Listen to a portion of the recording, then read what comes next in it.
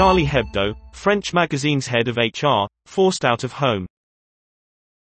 Marika Brett, who lost 12 colleagues in the 2015 attack, says her guards received detailed threats.